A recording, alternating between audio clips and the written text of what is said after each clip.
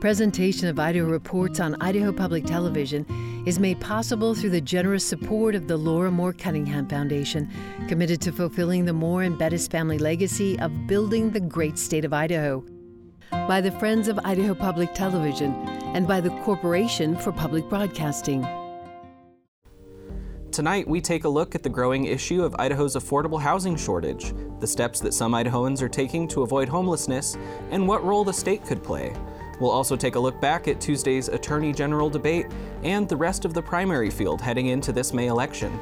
I'm Logan Finney, filling in for Melissa Davlin. Idaho Reports starts now.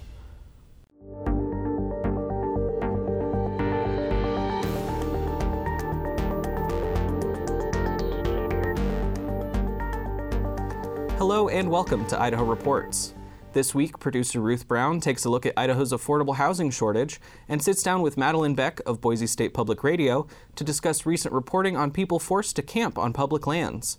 Then later in the show, Stephanie Witt and Jacqueline Kettler of Boise State University join me to discuss Tuesday night's Republican Attorney General debate and the upcoming primary election. But first, on Monday, the U.S. Court of Appeals for the Ninth Circuit reinstated a lawsuit, previously dismissed by a federal judge in Boise, revolving around accusations against a rural Idaho dairy.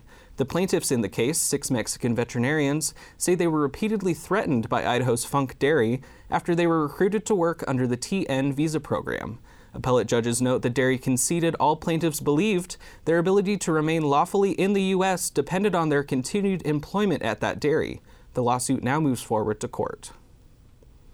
On Thursday, the American Lung Association found in its 2022 State of the Air report that the Boise area experienced a higher number of unhealthy days in 2018 to 2020 compared to the prior years and experienced worse short-term and year-round particle pollution. Boise's short-term particle pollution got worse in this year's report, meaning the area saw more unhealthy days this year.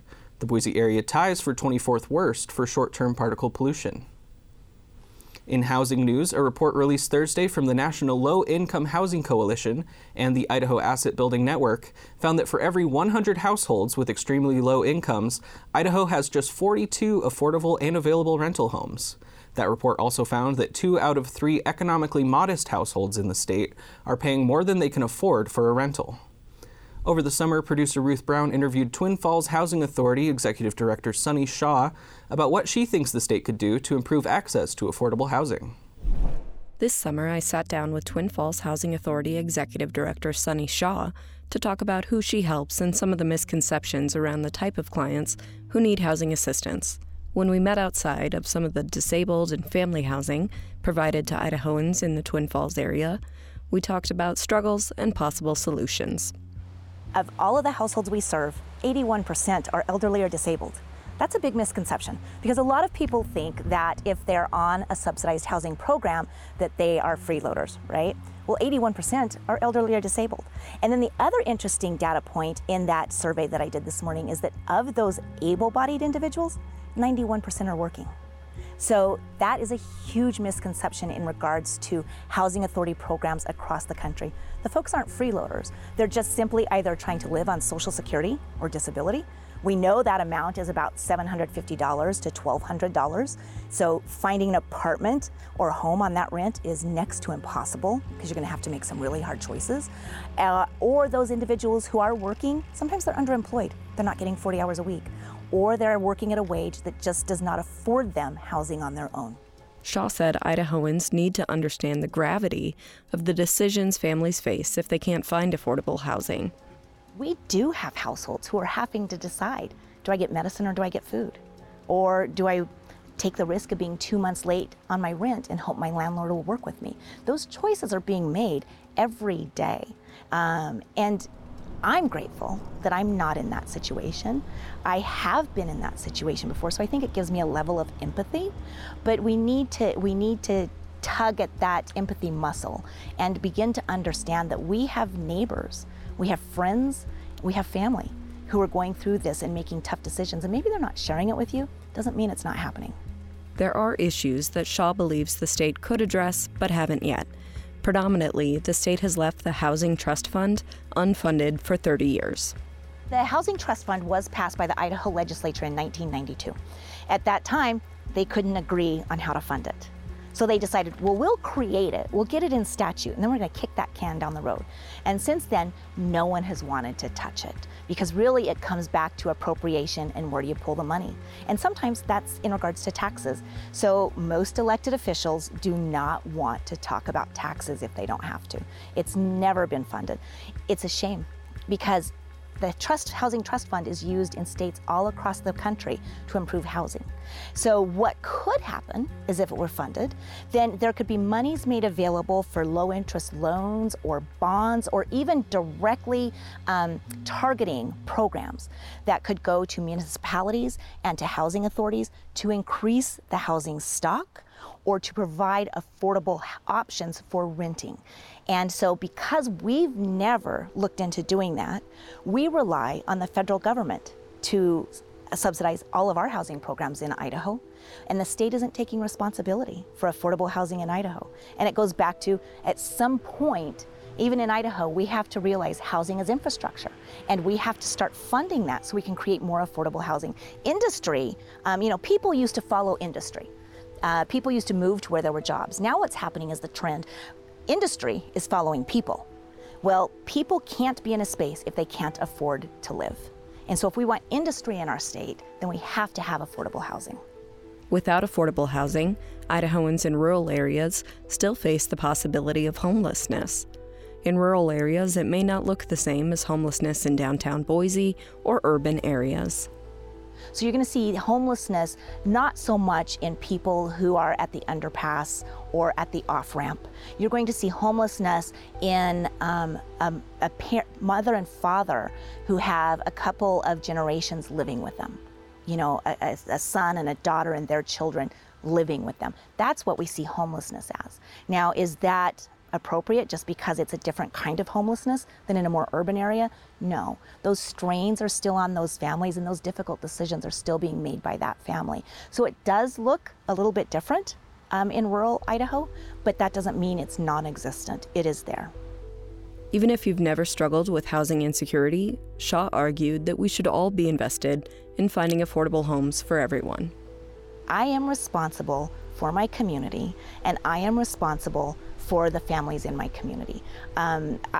If we could all just get to where we have a belief that our purpose is bigger than us. The Idaho Housing Trust Fund remains unfunded after the 2022 legislative session, following Idaho Reports' interview with Shaw. On a related note, Ruth sat down with Madeline Beck of Boise State Public Radio Friday morning to discuss a number of people living on public lands and how the lack of affordable housing has exacerbated that problem. Madeline, you recently published a story regarding the housing crisis and individuals who have been forced to camp on public lands. 63% of Idaho is made up of federal lands. Can you walk me through what you found in your investigation? Yeah, absolutely. So what I found was there is an extremely steep spike in people moving to live on public lands. One of the officers, and confirmed by other officers, said around this area especially, they've seen a increase of tenfold of people living out there.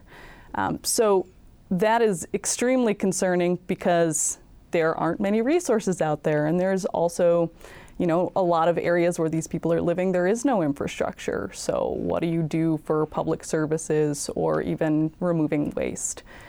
So yeah, that's primarily what I found, and generally the biggest concern among that issue is that the people moving out to public lands are gainfully employed, which is unlike what we've seen before, where, it was people who might be down on their luck, or even people who just chose to live.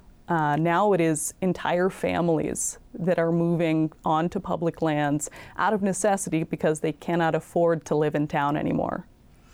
Can you talk to me about the legality of that? Can you get evicted from the forest? Absolutely. So most federal public lands have a date, amount of time that you can stay there. And a lot of them are 14 days. And that is for areas that aren't necessarily camping locations, like built out with porta potties and things like that. These are locations that are just out there on public lands, often called dispersed campgrounds. These areas, that's the limit. And if you overstay it, then you can be evicted, you can be fined. One man recently up at Bridger Teton, he was fined $2,000 and evicted for 3 years from the National Forest there. So this is not a new phenomenon. Can you talk to me about how it's evolved?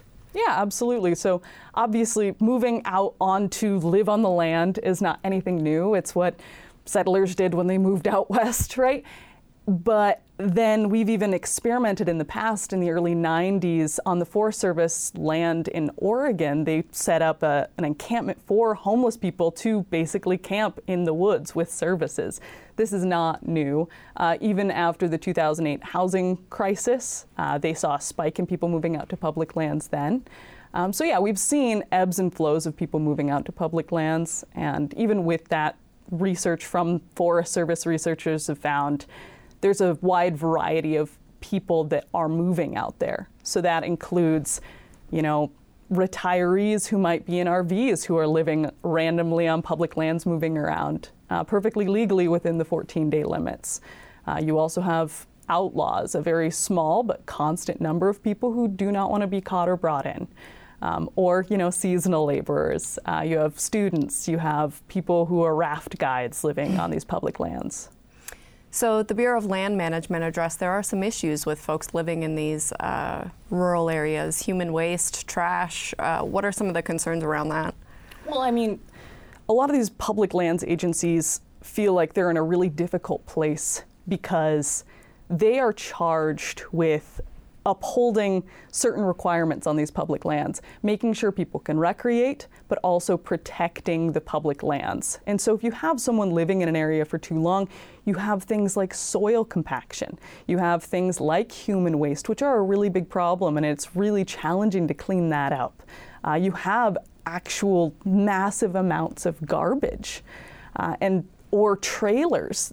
Trying to get a trailer out of the woods that's been rotting there and its wheels no longer turn, that costs a lot of money, and it ultimately costs money for those federal agencies and the taxpayer. So they're trying to uphold what they're supposed to do in protecting the lands and protecting it for those who want to recreate, but they also are human, and they see these people out there in really dire straits. And so trying to balance those two issues are really challenging right now. What is the plan moving forward? The housing crisis arguably is only getting worse.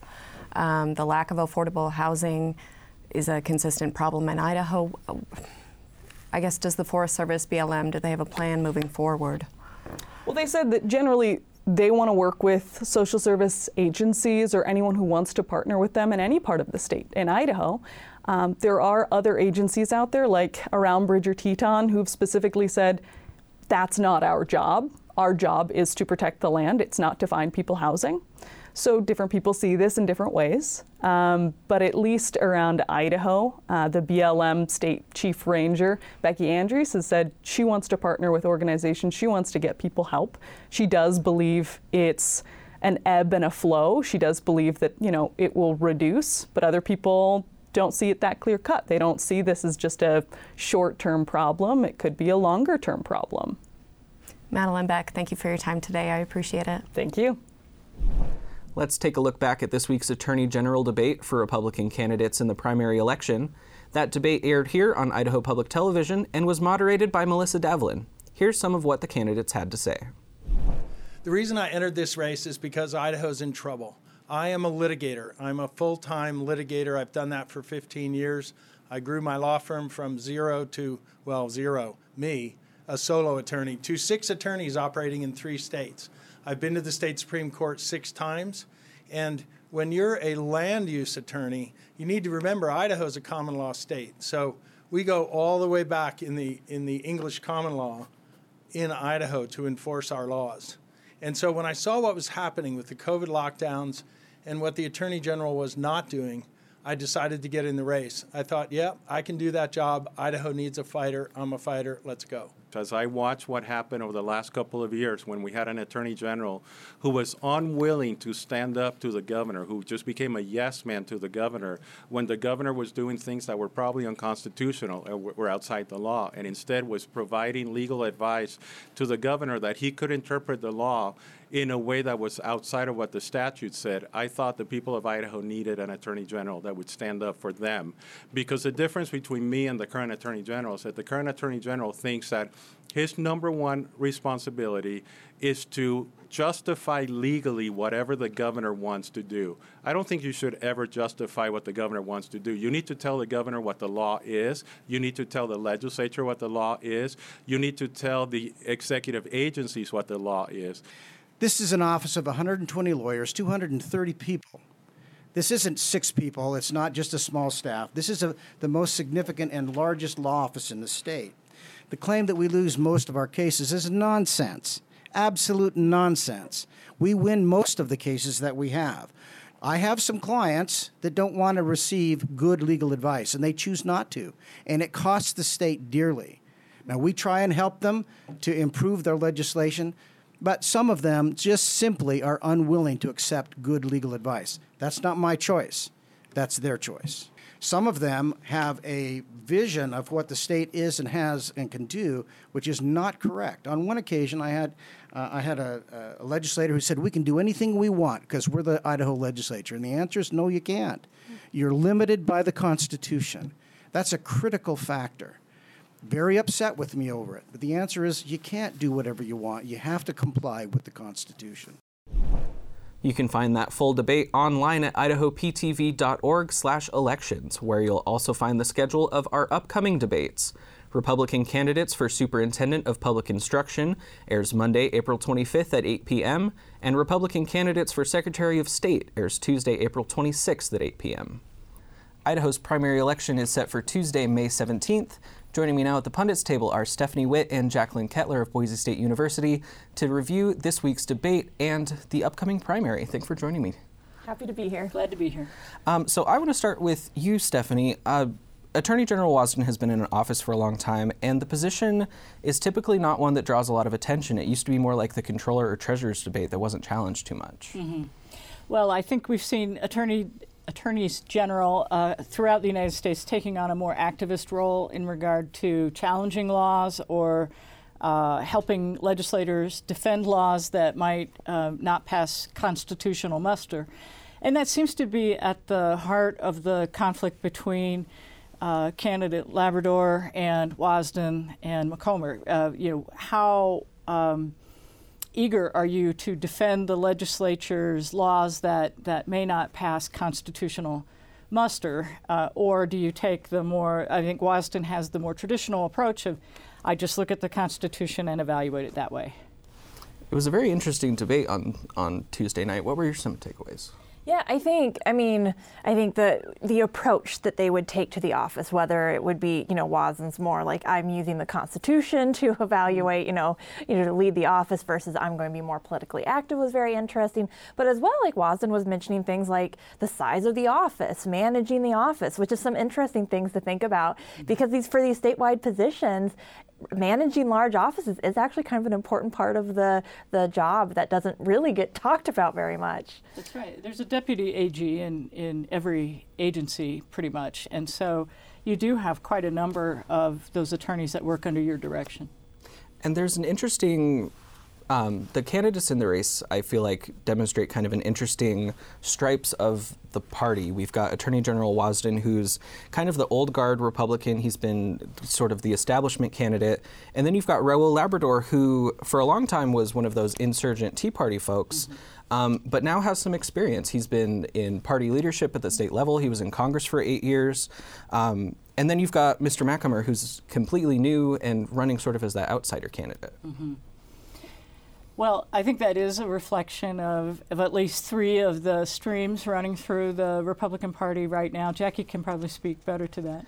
Well, I do think that it's an interesting look into both kind of the ideological positions, the issues of key, of their top of their agenda, as well as like approaches to campaigning, where we see like McNamara and similar candidates taking more grassroots type of outsider type candidacy. And a lot more active online on the internet too. Very true, yeah. And Wasden has support of some of the more establishment, but Labrador also getting a lot of support, but including from some of the kind of farther right Republican entities as well. So it'll be really interesting on how in a three-way race, how those kind of differences play a role in voter support.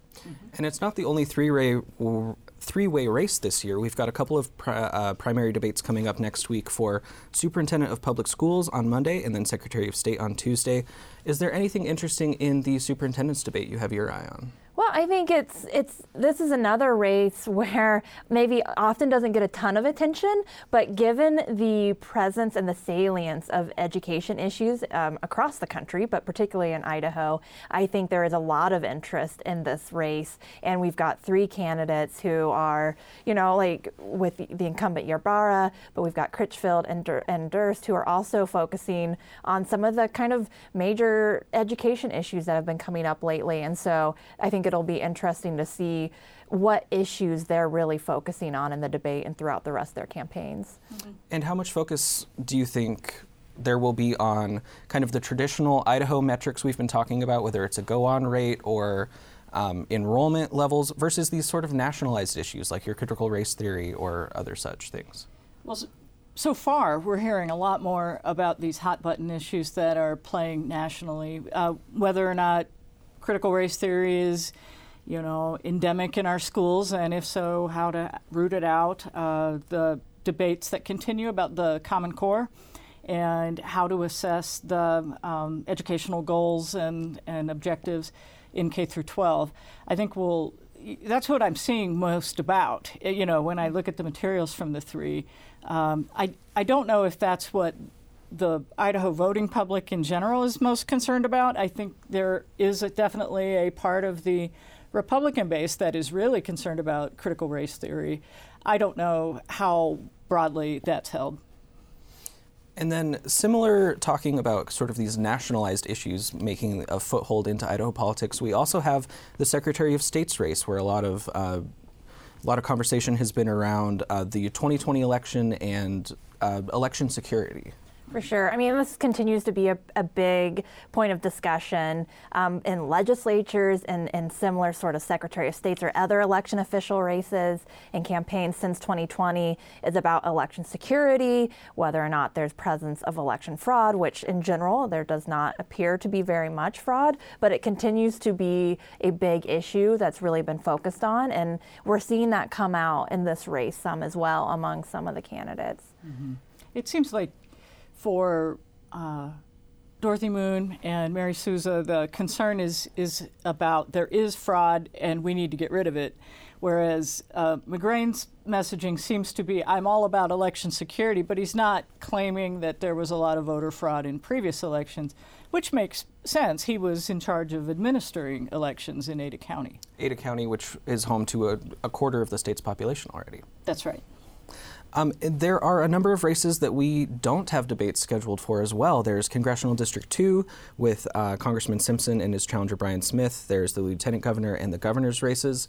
Why would, whether an incumbent or a challenger, why would a candidate decide not to debate? What sort of advantage do you think they're seeing from that choice this year? Yeah, there can be a few different kind of motivations that may go into candidates withdrawing from a debate. If you're the incumbent, it could, there's you may have more to lose there if you do debate in terms of getting caught up and saying something that perhaps you didn't mean to say, or just having to discuss issues that you don't think that should be debated. And as the incumbent, you may already have name recognition, right? So you don't really need the time with voters to share what your issues are. You already have that experience. You may have more resources to campaign, those types of things. And so I think where the issue can be is for challengers who aren't getting getting that time to speak with voters. And this is, of course, the first stage in the election cycle. This is only the primary where the parties are nominating their candidates. But Stephanie, you looked into some numbers, and there are a number of instances in Idaho where the primary election is the only one that matters. Yes, I know people have a variety of opinions about that, but the last time the Democrats succeeded in electing a statewide officer was Marilyn Howard, who was the superintendent of public instruction, whose term ended in 2007. So it's been many years since the Democrats have won one of those races. Now, given that, it does seem to be true that if you want to be part of picking who's going to win, then you need to vote in the Republican primary, because that's where the most likely winners in those statewide races are going to happen. And it is, by the way, the superintendent of public instruction's office where the Democrats tend to get the most votes. They come closest. Usually, well, in several of the last electoral cycles, they've been within they've had 49% of the vote in that race. So they've been pretty close, but they don't win. So if you're not going to have a Democrat win in November, then you better like who's going to win the primary in the Republican primary. So I do think that's where the action is. And we also looked, by the way, at the number of people who were filing for office, and there are 105 seats in the legislature total, and 59 of them have no Democrats running at all. So the primary the Republican primary is the only election in those cases. And there has been some discussion in political circles of whether Democrats should stick to their guns and nominate good candidates, whether they should cross over and affiliate with the Republican Party to vote in that primary. Jacqueline, you've looked at some numbers. What have you found as far as party affiliation? Yeah, I think that is a major challenge, right? For the minority party in a supermajority state, like how do you grow? How do you recruit candidates? How do you grow your voter base? And this year in particular, there have been some encouragement of registered Democrats or unaffiliated voters to register as a Republican. And there does seem to be some movement, not huge numbers, huge changes in number. But I was looking back at the 2018 primary, and since then the Republican Party has gained over 100,000 registered voters. And so when we're looking at that growth in the Republican Party since 2018, there's definitely the potential for some shifts, and that will be really interesting to watch this time around. And 2018 was the last governor primary, right? So those will be the numbers to compare. Right, exactly, yeah. Those would be the primaries where you tend to get higher turnout, because you've got competitive primary races. And then we have just about a minute left in the show. I do also want to get to the legislature, not just the statewide races. We've had a redistricting cycle. We've had a lot of announcements. Stephanie, what do you expect is going to be the impact to the legislature this cycle? I expect to see higher than usual turnover. And I know Jackie has better information on this, but generally we'll see more incumbents having to run against incumbents as the new districts are created, and a few cases where the district is brand new and no incumbent lives there. Yeah, that's right. We've got at least 4 races with incumbents running against each other. We've got several open races, and so while we may not, we may be lacking Democrats in some races, we're still going to see a sizable turnover, even just from the Republican primaries. All right. We were going to have to leave it there. As a reminder to our viewers, in order to vote in the Republican primary, you must be affiliated as a Republican voter. The winners of all primary races will appear on the general election ballot in November. And if you haven't registered to vote yet, you can do that in person at the polls. For more information, visit voteidaho.gov. And thanks for watching. We'll see you next week.